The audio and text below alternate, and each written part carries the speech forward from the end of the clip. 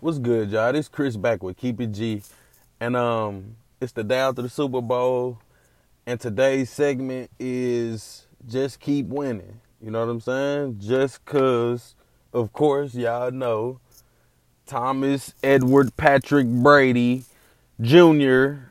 is the inspiration for this, man, because he proved last night that you just got to keep winning. You can't be worried about what everybody's saying. You can't be worried about what everybody's doing. You really can't even care about shit.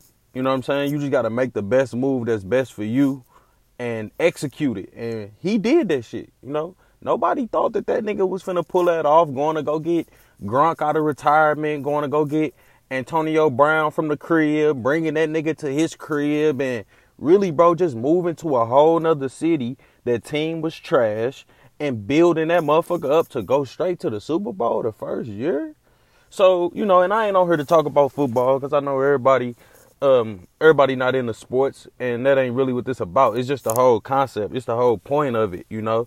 Tom Brady buckled down, did what he had to do, and proved everybody wrong. Like, fuck the talking and all that everybody was doing all season and all off season of last year. Ever since it happened, you know, everybody been talking shit about what he can and can't do, and he proved that none of that shit matter. So, again, like I say, I just want to talk to y'all today about moving on. Sometimes it's time to move on. You know, everybody thought Tom Brady was in the best position possible, you know, and that's just us from the outside looking in. We never know what that nigga was going through. You know, and I seen somebody say yesterday how happy he looked, how genuinely happy he looked, that, you know, even though he was winning in New England, nobody really seen him happy, like genuinely happy how they see him now. And I didn't think about that shit either, you know, because just from the outside looking in, you think just because somebody winning, you know, that they happy. And we find out time and time again that, especially with these celebrities and with, you know, us having the internet and being so close to them because of the internet now, we kind of see how people that we feel, I mean, for the longest now, we've been seeing how people that we feel from our standpoint, we feel like they look happy just because they, you know, on and popping right now, or they winning, or whatever the fucking case is. And somehow we always seem to get proved wrong by that, because somebody always, you know, killing their family or getting caught up with drugs or whatever the fuck the case is. But it just proves that they not as happy as they look. You know, anybody can put on a persona for the internet or whatever it is to make you seem that it is what it is, and it really ain't. So, but like I said, man, just use that as a motivation, I guess, to just keep going. Like, you can't listen to what nobody say or none of that shit. You can't get comfortable, because like we say, we thought he was comfortable. He won 6 rings in New England, but he up and left. And again, I'm another person that was talking shit myself. First of all, I'm a Ravens fan, but I was talking shit myself. I thought he was old and done too. Like, but he proved, bro, like, fuck everybody. He knew in his mind what he wanted to do. He knew in his mind what he was finna do, and in his heart what he was finna do. And he ain't really get out there and say too much. That was another thing I respected about that man. He ain't really get out.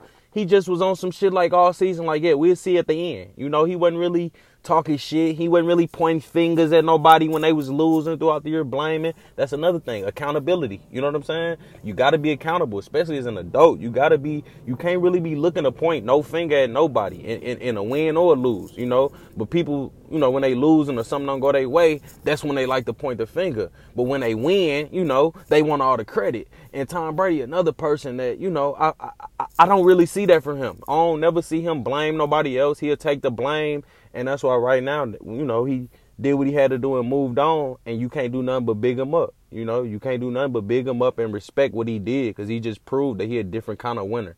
You know what I'm saying? And that shit kind of motivated me to just keep going. You know what I'm saying? Fuck what everybody talking about. Fuck the criticism. Fuck everything. Just keep pushing.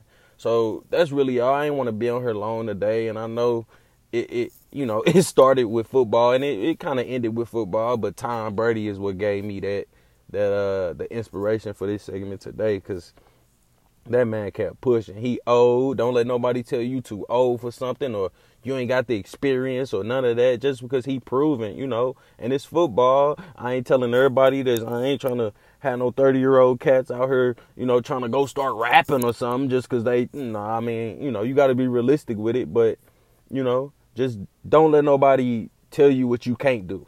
Bottom line, don't let nobody tell you what you can't do, and just keep winning, keep striving, and keep your mind clear and your heart pure, and you'll win out here, man.